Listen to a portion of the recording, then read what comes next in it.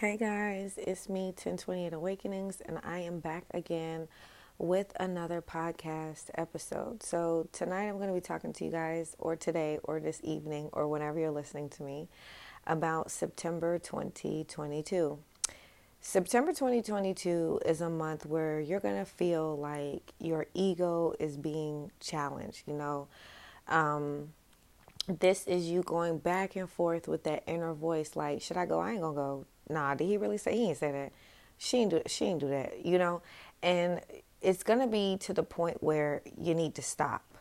Now, a lot of you guys know I always call them or their source or whatever, but it is the voice that says, girl, you better get you an umbrella.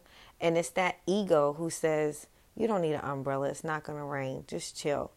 And when it shows up, when the rain shows up, when that intuition of traffic shows up, when your spirit guides and ancestors are saying go right and you like, nah, I'm going to go left, and you boom, hit that traffic, that's when you know that the ego is leading and not your intuition. Your sense of self may be threatened as you discover a new version of yourself, which is trusting the right mind and not the left. This is happening because the light codes of the consciousness that came through in August are now integrating within you. So it's like now that you know better, your body is like pushing you further and harder than it ever did before for you to do better.